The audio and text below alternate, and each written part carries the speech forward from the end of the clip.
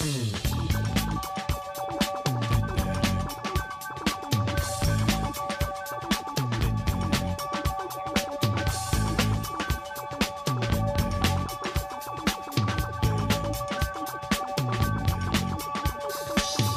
may find yourself living in a shotgun shack, and you may find yourself in another part of the world, and you may find yourself behind the wheel of a large automobile, and you may find yourself in a beautiful house with a beautiful wife, and you may ask yourself, well, how did I get here? Letting the days go by, let the water hold me down. Letting the days go by, water flowing underground into the blue again after the money's gone. Hey, how's it going, everybody? This is Chris. Welcome to episode 293 of X-Lapsed, where, well, about a day of relatively clean eating has done your humble host a whole lot of good.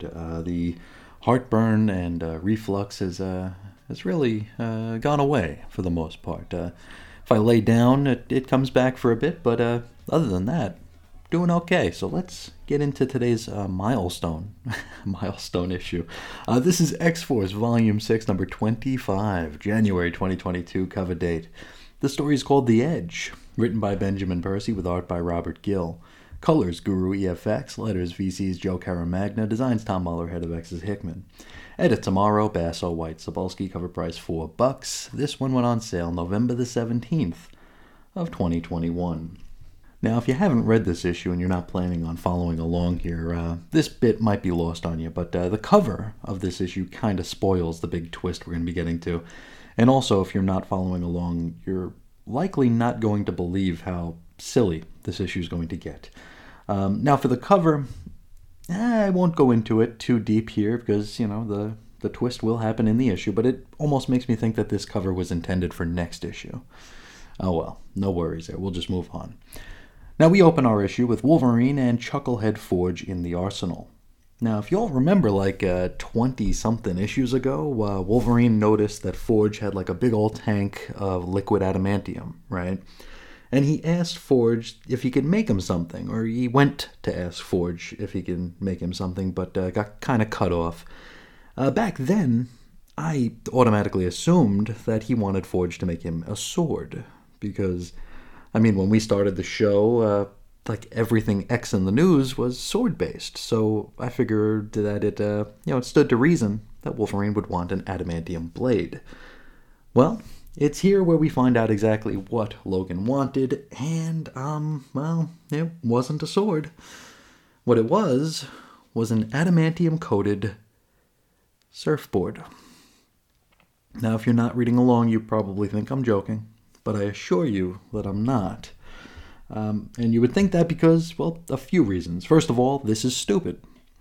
Second of all, does adamantium float?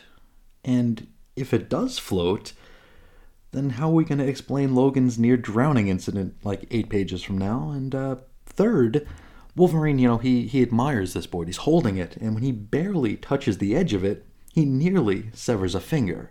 So this is a very, very dangerous thing that he's going to be riding through, tumultuous waves here. And, well, not to give it away, but later on, he's going to be surfing on this slippery, sharp bullet of a board in very, very close proximity to other people, which, I don't know, that just seems pointlessly dangerous.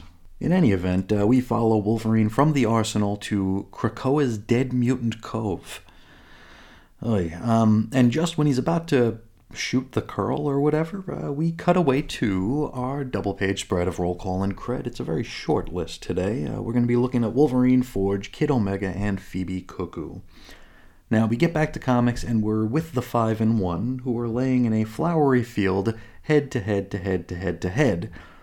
Or maybe it's hair to hair to hair to hair to hair. Anyway, they're staring into the sun, and this is interrupted by some hot pink skywriting. Now, this skywriting reads, Phoebe plus Quentin, and it's inside a heart, so, aw. Now, this seems to make Phoebes visibly uncomfortable. Quentin approaches to take her along for their day out, something that Phoebe claims to have forgotten all about. QQ asks if everything's okay, to which Phoebe says, she's just got some sister stuff going on, and we'll find out more about that as we go. Quentin attempts to pop into her head to help take care of whatever this issue is, but she asks him not to. She says, "I would like for some things to just belong to me." She then tells him that she always has fun with him, which feels a little bit weird, and we will be talking about this as we continue. Now, where might these two be headed for their big day out? Well, they're going to the Bower, which is to say Stacy X's brothel and baby house, which we first saw back in Way of X number 3. Back to Wolverine, who gets a 2-page spread of him surfing. You see, it would seem as though Logan is chasing some sort of high that comes with, like, near-death experiences. I guess, like, autoerotic asphyxiation may not work on a dude like him. So, he surfs right into a giant wave, which he pops his claws at for some reason, like he's gonna fight the thing. Next, we know he's, like, literally smashed by this wave and rendered horribly bloody, again, by the wave. He begins to drown until a blonde woman fishes him out of the drink. And you might be thinking, wow, this sounds really dumb. And, well, you'd be right. Let's get back to the Bower. Now, we learn what Quentin is doing here, why he is, strolling the baby section. You see, now one of these babies managed to manifest their nebulous mutant power at birth. And, well, it's quite a dangerous power indeed. Now, we got a baby named Max, or Maximilian if we're nasty, and he nearly did something that would have killed everybody in a 100-yard radius. What did he almost do? Well, you got me. Something having to do with telekinesis is all we know. So yeah, Quentin has been tasked with coming through here once a week in order to perform a mental scan on all the tots to ensure such a thing doesn't almost happen again. Now, Phoebe thinks that this is sweet, and also kind of funny. Quentin laughs this off, telling her not to confuse the current Quentin with the old Quentin. And they talk a bit here about fragility, which, it kind of feels forced, but at the same time it works really well here, because I think this is supposed to be a very uncomfortable conversation. So Phoebe, it seems like she's trying to begin their separation in a gentle sort of way. She reassures Quentin that he's become a better person. He's becoming a great man, and how he probably doesn't need her so much. He doesn't need to lean on her quite so much as a crutch anymore, which he doesn't really think much about. He just says, hey, maybe I like leaning on you. Maybe, I like what you do to me. And the feeling or at least I'm getting here, is that Phoebe kind of took Quentin on as a project, with the added bonus of, this relationship getting under Emma Frost's skin in the process didn't hurt anything. And now, well, the way she sees it, this project has reached completion. And we're going to be reassured of this in the upcoming info page, where the Cuckoos have written a note to Phoebe telling her, well, basically what I just said, that this fling with Quentin was part of a project and also part rebellion. And now it's done. So, just tear off the Band-Aid already. Let's get back to the beach, where Wolverine comes to. Now, he's been rescued by a blonde woman named Pike. And I tell you, I'm not sure if I'm disappointed or not, but I really thought that this was Lifeguard from the Extreme Team. We haven't seen her in ages, right? Anyway, we can see that she jammed his adamantium surfboard into the sand, so we've got to assume that she no longer has, 10 fingers. She calls Logan a bit of a Barney. Now, what the F is that? Is that, like, surfer speak? Were they, like, selling the Bill and Ted dictionary at Ben Percy's local supermarket this week? I don't know, a bit of a Barney. Let's do a little bit of research here, because I don't think I'd be doing my job if we didn't. Now, what is a Barney? Well, I went to the finest surf sites on the internet to find out what this is here. And we have 3 possibilities as to where the term Barney came from. Now, the first one is probably the most logical one here. It's a reference to someone being from a farm, like living in a barn, being from a barnyard, so a Barney. Also, there's the possibility that it's a reference to Barney Fife or Barney Rubble. So, I suppose we can just go with the first one, because I think that one sounds, the least stupid, right?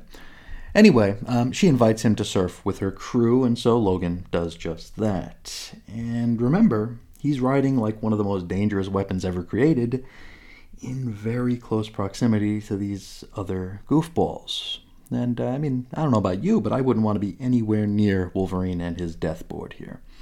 Anyway, we jump ahead to later that evening where Wolverine and Pike are sat around a fire on the beach. Now, she's made a sand model of Krakoa, so maybe sand structures are her mutant power? Well, nah, probably not, because she's not even well, we'll get there. Now, she makes this model in order to rattle off a few places around the island where she and her slacker pals want to surf some more. And she points to a certain bit of topography and identifies it as the Peak.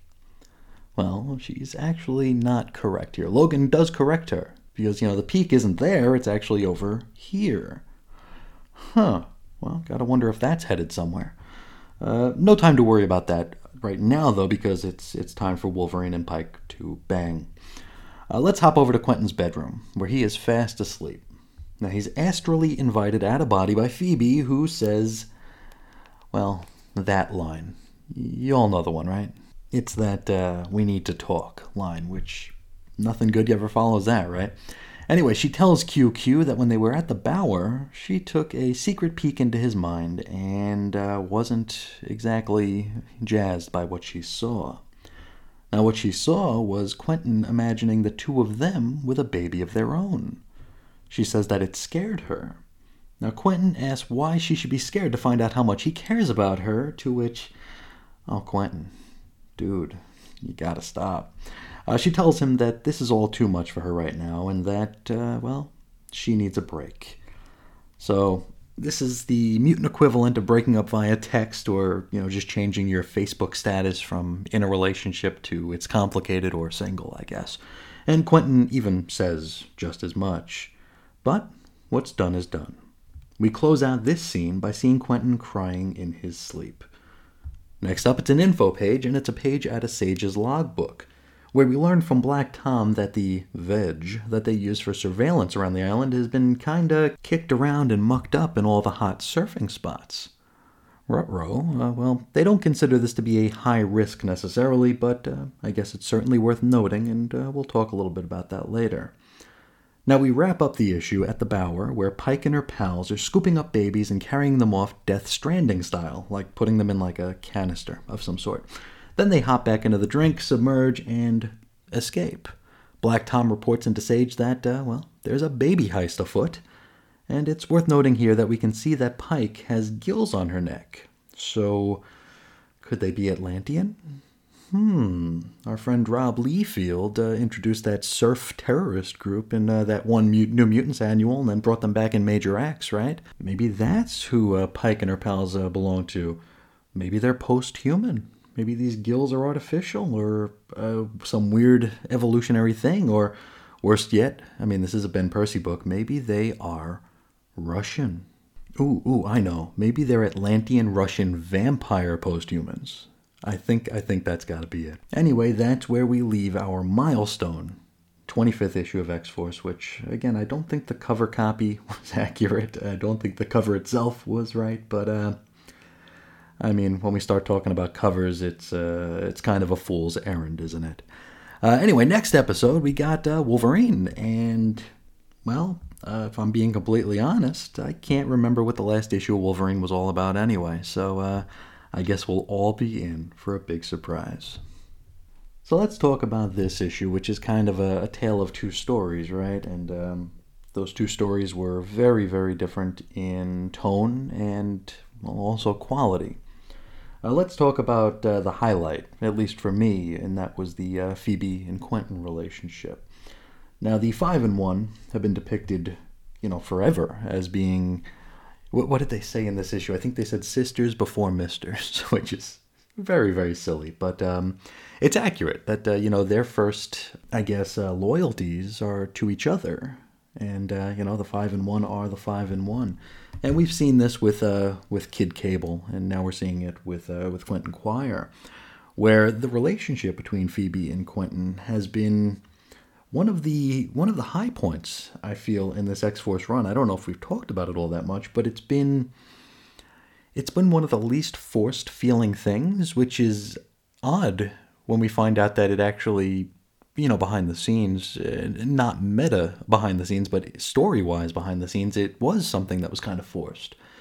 Phoebe taking Quentin on as some sort of a project while also attempting to rebel from not only her sisters, but from, Emma, trying to kind of needle a little bit.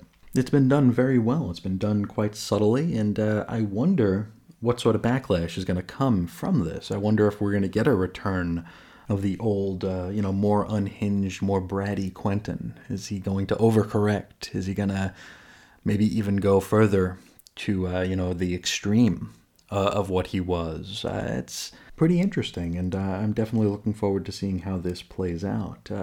I really appreciated the way this all played out. It was really, really well done here. We're seeing Quentin as lowering his defenses, which isn't something we get to see terribly often. I mean, even in some of the stories that have tried to soften him, he's always been guarded, and not always like offensively guarded, like to the point where he's trying to annoy or irritate people. But it's been a very, self-defense sort of thing. If you followed along with the Generation X Lapsed miniseries that we did on the channel, we saw that Quentin kind of left toward the end there. He left on one of the Krakoan kid islands where he kind of just went off to be on his own. He wasn't trying to hurt anybody, but he was trying to protect himself. And this is the first time where he's kind of lowered that defense. At least as far as I can remember. I mean, there have been flashes of it before, but here, he's actually changing. He's actually making an effort to become a new person, and it's, it just goes to show that when you lower your defenses, you leave yourself wide open to being hurt. I don't know that we've ever seen Quentin in any sort of emotional turmoil in this way. It's always been kind of roll off his shoulder sort of a thing, or being brushed off, or being turned into a sarcastic quip. But here, we see him at his most vulnerable. He's laying there in bed crying in his sleep. It's a very touching scene. And I do wonder what the fallout will be. What I am less interested in is this whole surfing thing. I don't know where this came from. Why would Wolverine decide at the ripe old age of 6,000 that he wants to go surfing? Has Wolverine ever surfed before? I don't recall him surfing. Not even in parody. It would still be stupid if we had him surfing. So this was, I don't know, a little weird. If, we have this Chucklehead Forge working in the Arsenal. Maybe if Forge, pushed Wolverine into surfing, it would make some sense, where he's like, yeah, I'll surf. I'll try your new board out. But when we find out that Wolverine actually wanted the surfboard, it's just so dumb. And the timing of it all, where he decides he wants to surf right as we have these surfing terrorists coming to Krakoa. Come on. That's just dumb. The board in and of itself, the fact that it doesn't sink, maybe we can argue that it was coating Krakoan balsa wood, which I would imagine would float a little bit better than, metal. Maybe the lining on this thing, or the coating of adamantium, was so thin that it was almost weightless. I don't know, because I'm thinking, we know Wolverine's bones themselves are not comprised of adamantium. They're just coated with adamantium. And yet, he immediately sinks to the bottom of the ocean here when he goes in water, to the point where what the hell was her name, Pike, comments on, wow, you're a heavy MFer. I couldn't get you out of the water. It's just so dumb. I think the whole thing could have been, all my concerns could have been assuaged if, when Wolverine was on the board, he yelled surf or die. If he would have yelled surf or die, I would have forgiven all of it. Now, one thing about the surfing that I do appreciate is the fact that in Sage's logbook, we see that they saw this happening, and, they made a note of it. She and Black Tom, the veg, the protective barrier, the, I guess, alarm system of the island being disturbed. They saw it as low risk. They really didn't see it as a big deal because, we can't forget that we're on this island where a lot of these folks don't have anything to do. So if they're going to occupy their time by surfing, that's to be expected. And if they rattle up some of the veg and they maybe, diminish the defenses and security of the island, we got to assume, as Sage and or Black Tom, that it wasn't intentional. Of course, as we get through the issue, we find out that yes, this very much was intentional, and that it's highly likely that that Pike and her pals are not actually mutants here, but have finagled a way onto the island due to their, I guess, surfing prowess. We don't know if they're based out of a rig somewhere off the shore or another island, or maybe they were dropped in by a helicopter. We just don't know. But I definitely appreciate the fact that they saw this as a low-risk sort of a situation that really didn't need immediate attention. And, this is a lesson learned for Sage and Black Tom, I suppose. But I thought this was good use of an info page, which is a rarity in a Ben Percy comic, because usually they are not great. But overall, I mean, what's there to say about this one? It didn't feel like a 25th issue milestone. Can't really hold that against it, especially with how tumultuous everything is in the X editorial office right now. We don't know what was originally intended for right now. We don't know how much the Hickman, egress is affecting the rest of the stories here. But if we take the number 25 out of it here, this was, again, as I said at the start here, a tale of two stories. One was quite good, one was interesting, one is one that I'm looking forward to seeing play out. The other was dumb. But I'm pretty sure that's all I have to say about this issue. Let's hop into the mailbag, and this is going to be a different sort of mailbag. This is going to be an astonishing mailbag, because what we're talking about here is some feedback I received on a written piece I did, I want to say 2 or 3 weeks ago. If you're following this show or any of the shows on this channel, you'll know that I don't really regard the Joss Whedon run on Astonishing X-Men all that fondly. I don't really hold that up like some folks do. And I thought to myself that, well, maybe I owe it a retrial. Maybe I should, because I haven't read it since it came out in, 04, 05. And I figured, maybe I'm being unfair. And I'd at least give the first issue, another shot. And maybe I'll get through the rest of them, or maybe I'll, read a few more and discuss them. But I saw this as an opportunity to do a few different things here. First, just revisit something I haven't read in forever. Second, try to adjust a little bit better to my new, bifocal lenses here, because I was having a hell of a time trying to get everything focused. And also, it gave me the opportunity to actually do a full-fledged blog post on the new WordPress site, which to that point I hadn't done yet. I'd only done, show note type blog posts.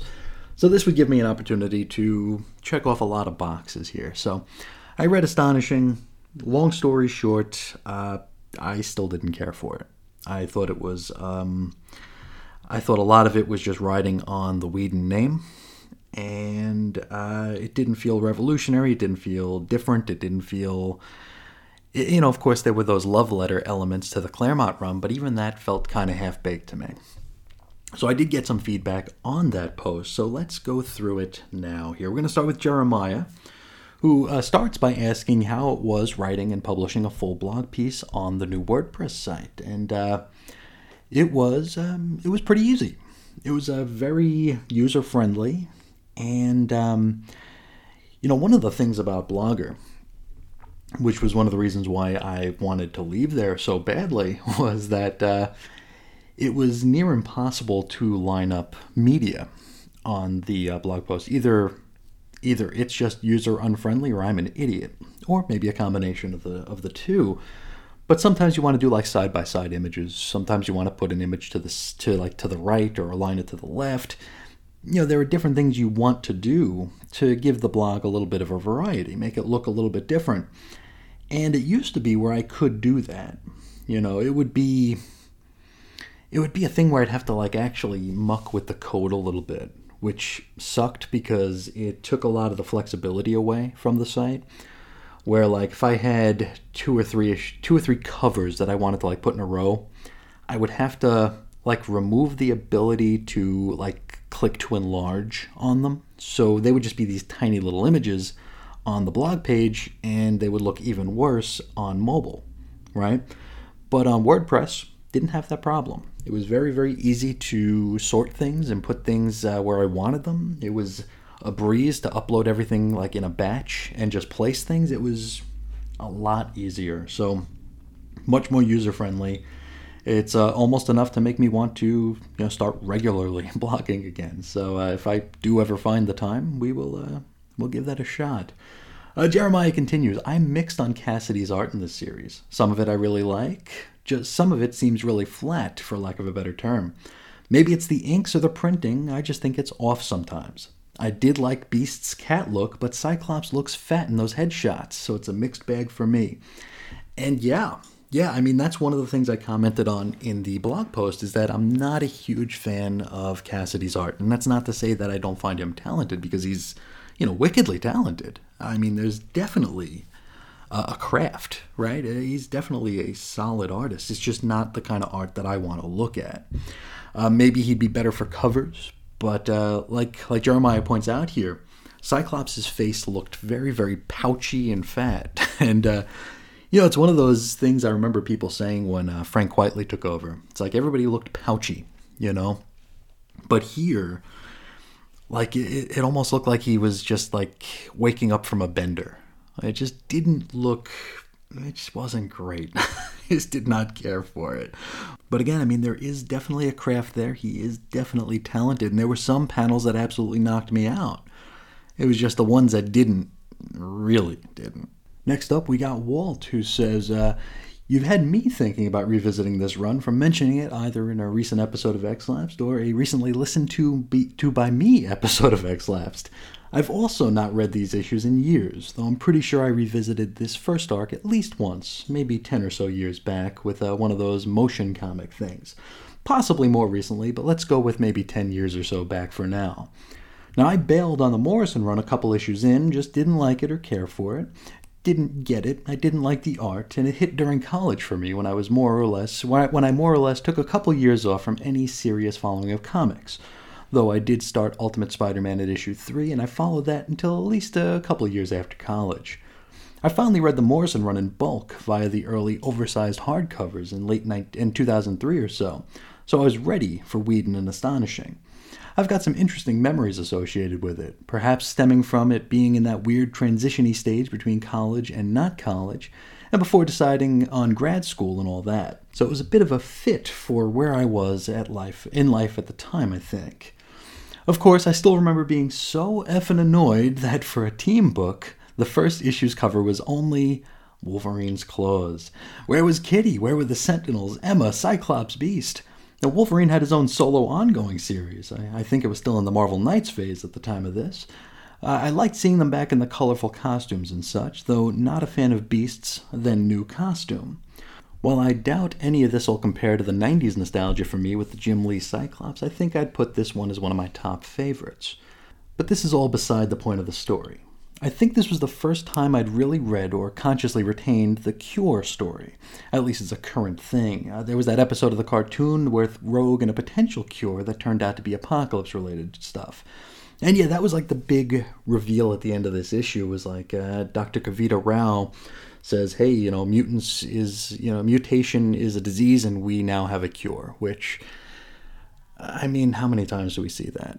I feel like every few years we get the Cure story, and to have that be like the big, this is the new status quo, the Joss Whedon thing here, the dude slumming it in comics, this is his big thumbprint on the X universe, and it's another damn Cure story. Now, Walt continues, accepting the tardiness of the book, I think this run is one of those ones I definitely think of as a run. And yes, the tardiness of the book was, that might be like my main sticking point, I feel like maybe this is a Chris situation here where you have hype plus delay is not a good recipe for how I'm going to receive a book. We have things like the Kevin Smith Daredevil, which had so much hype, but also so many delays to where when the book hit the delay period, I find myself not caring for those issues quite as much. Because I think Daredevil went like 5 or 6 issues before like the huge delays started to hit. And the Whedon Astonishing may have been similar to that, but there were certainly some very, very, very big delays here. Walt continues. And as I again catch myself thinking about the stuff that isn't the story itself, but things around or about or meta to the stuff, I wonder if that says something about it even to me. You called it comfort food and a love letter to the previous stuff, and I think I have to agree with that big time. It definitely hit plenty of those buttons for me. Maybe I'll revisit this run myself a bit, or at least I'll look forward to your revisit and live vicariously through your posts. And as for that lateness, I think I wound up bailing for half the run because of that. Plenty of other thoughts looking back to 2004, 2006, Civil War, the first one, and realizing that this issue is 18 years old now, give or take a few weeks. Wow, yeah, that's one of those things that really makes you feel, I don't want to say like I've wasted my life, but boy, that's 18 years ago is when this came out, and the fact that I'm still not over it probably says a lot about me, but yeah, I didn't wind up bailing. I did keep up with it because, well, I've got, the sickness. I can't not pick them up. But, I think for maybe the second half of it, maybe I was just hate reading it. Which, that's not something I'd recommend anybody do for anything. But I remember just I wanted to like it. Because, you want to like what you read. But, you'd open it up and it's like, Break World again. It's like, dude, that was 6 months ago with the last issue and it was Break World again. Just didn't care for it. Maybe if I ever get on with this retrial, maybe I'll feel differently or maybe I will not. Next up, we have Jesse D, who wrote in and said, I get why you and others may not enjoy this run, but I really loved it. I'm also not a huge fan of Cassidy's art, and I can't get through half an episode of Buffy, but I loved Astonishing. It is a throwback to the Claremont age, like you stated, and it hit the right spot for me after the garbage that was happening in Uncanny, and I hated what Morrison did in New X-Men. I actually remember the motion comic of this more than actually reading it. I can't believe they did the whole run with that motion comic stuff. Have you seen these? And it's funny. I remember I tried watching one of the motion comics on my HTC Evo smartphone back in like 2010, 2011 or so. We were living in a rental home, and for some reason I couldn't get Wi-Fi to work in this house. It just, no matter what I did, no matter who I brought in, Wi-Fi was just a crawl in this house. I don't know if it was maybe too many houses like in such proximity having Wi-Fi competing for bandwidth. I don't know. I'm not an IT fellow, but couldn't get the Wi-Fi to work. So everything we had in the house was wired. So me and the wife had our laptops, and she had a desktop, and they were all wired, hardwired to a modem, and an actual wired router, which I remember we had a hell of a time trying to track down because nobody wanted the damn things, and with good reason. So I remember we had the air conditioning go out in this house, so I was sleeping on the bathroom floor. We had set up blankets on the bathroom floor because it was a little bit cooler there, and this is Arizona, and it was probably early summer, so it wasn't quite to the 120s yet, but it was still hot, plenty hot. So I remember setting up like camp on the bathroom floor in the master bedroom, and I tried watching the motion comic on my phone, and since I didn't have Wi-Fi, I could not get this thing to do anything. I got like 5 seconds in, and it took like 20 minutes to get that 5 seconds, and I was like, nah, maybe one of these days I'll check it out, and I never have since. And I'm so glad that Jesse and Walt wrote the letters that they did, because it serves as a good reminder that not everybody appreciated or enjoyed the Morrison run. And this may just be a case of me being in my own headspace echo chamber, but I really, really enjoyed the Morrison run, and I think I saw the Whedon run as like an answer to it, and maybe that's why, one of the reasons why I have a little bit of a problem with it. And, conversely, folks who didn't care for the Morrison run might have also seen the Whedon run as an answer to the Morrison run, and that might be one of the main reasons why they enjoyed it. But This prompts a question here. I'd love to hear from anybody who did not enjoy the Morrison run. Maybe tell me some of the things you didn't care for in it. Certainly not looking for a debate or anything, but I would love to hear your thoughts on that. It's going to be a very long time before we ever get to cover something like that if The Essentials makes it to episode 6,000 or so, but I think it could be a fun conversation we can have here off to the side. But I'd like to thank you all for writing in about that blog post and also just checking out that blog post. I'll try to remember to link to it in today's show notes, just in case anybody's interested in checking out my thoughts on that astonishing issue. But I think that'll do it for the mailbag today. Let's head into shout-out territory here. We got quite a bit of catching up to do here. Let's hop over to Twitter first to thank the folks who helped to raise the profile and signal boost this little program.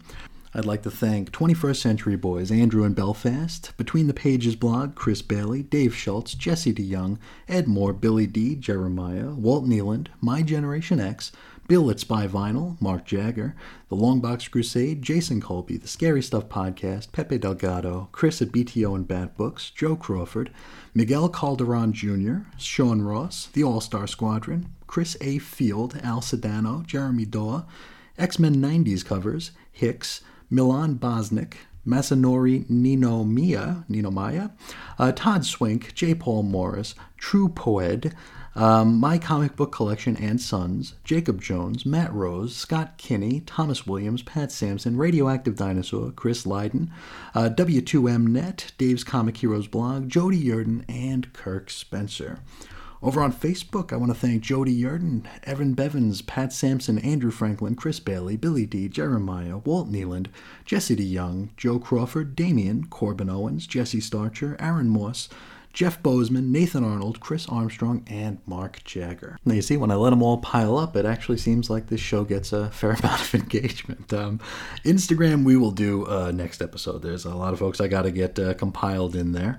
But I do want to thank the patrons over at patreon.com/xlapsed. Andrew Franklin, Ed Moore, Walt Nealand, Jeremiah, Jason Colby, The Scary Stuff Podcast, Jesse DeYoung, Damien, Peter McPherson, Mark Jagger, Herman, and Andrew in Belfast. I'm very sorry I've left this bit out of the last several episodes, but I assure you your support still means the absolute world to me. So thank you all so much. But I think that's where we'll leave it for today. I haven't done contact information in a while, so let's do that. If anybody out there would like to get a hold of me for any reason at all, please feel free to do so.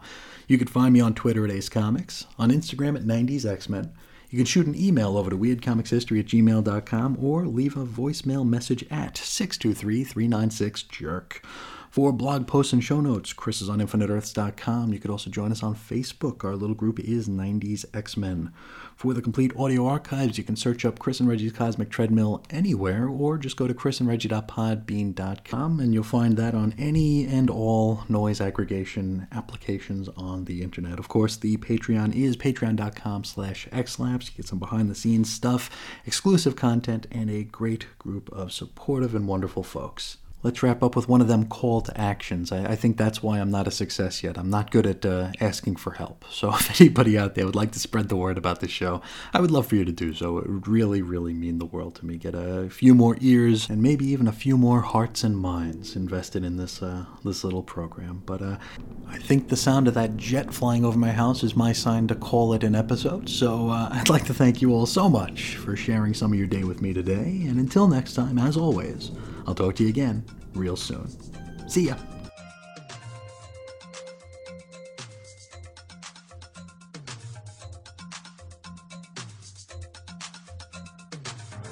No more running down the wrong road, dancing to a different drum.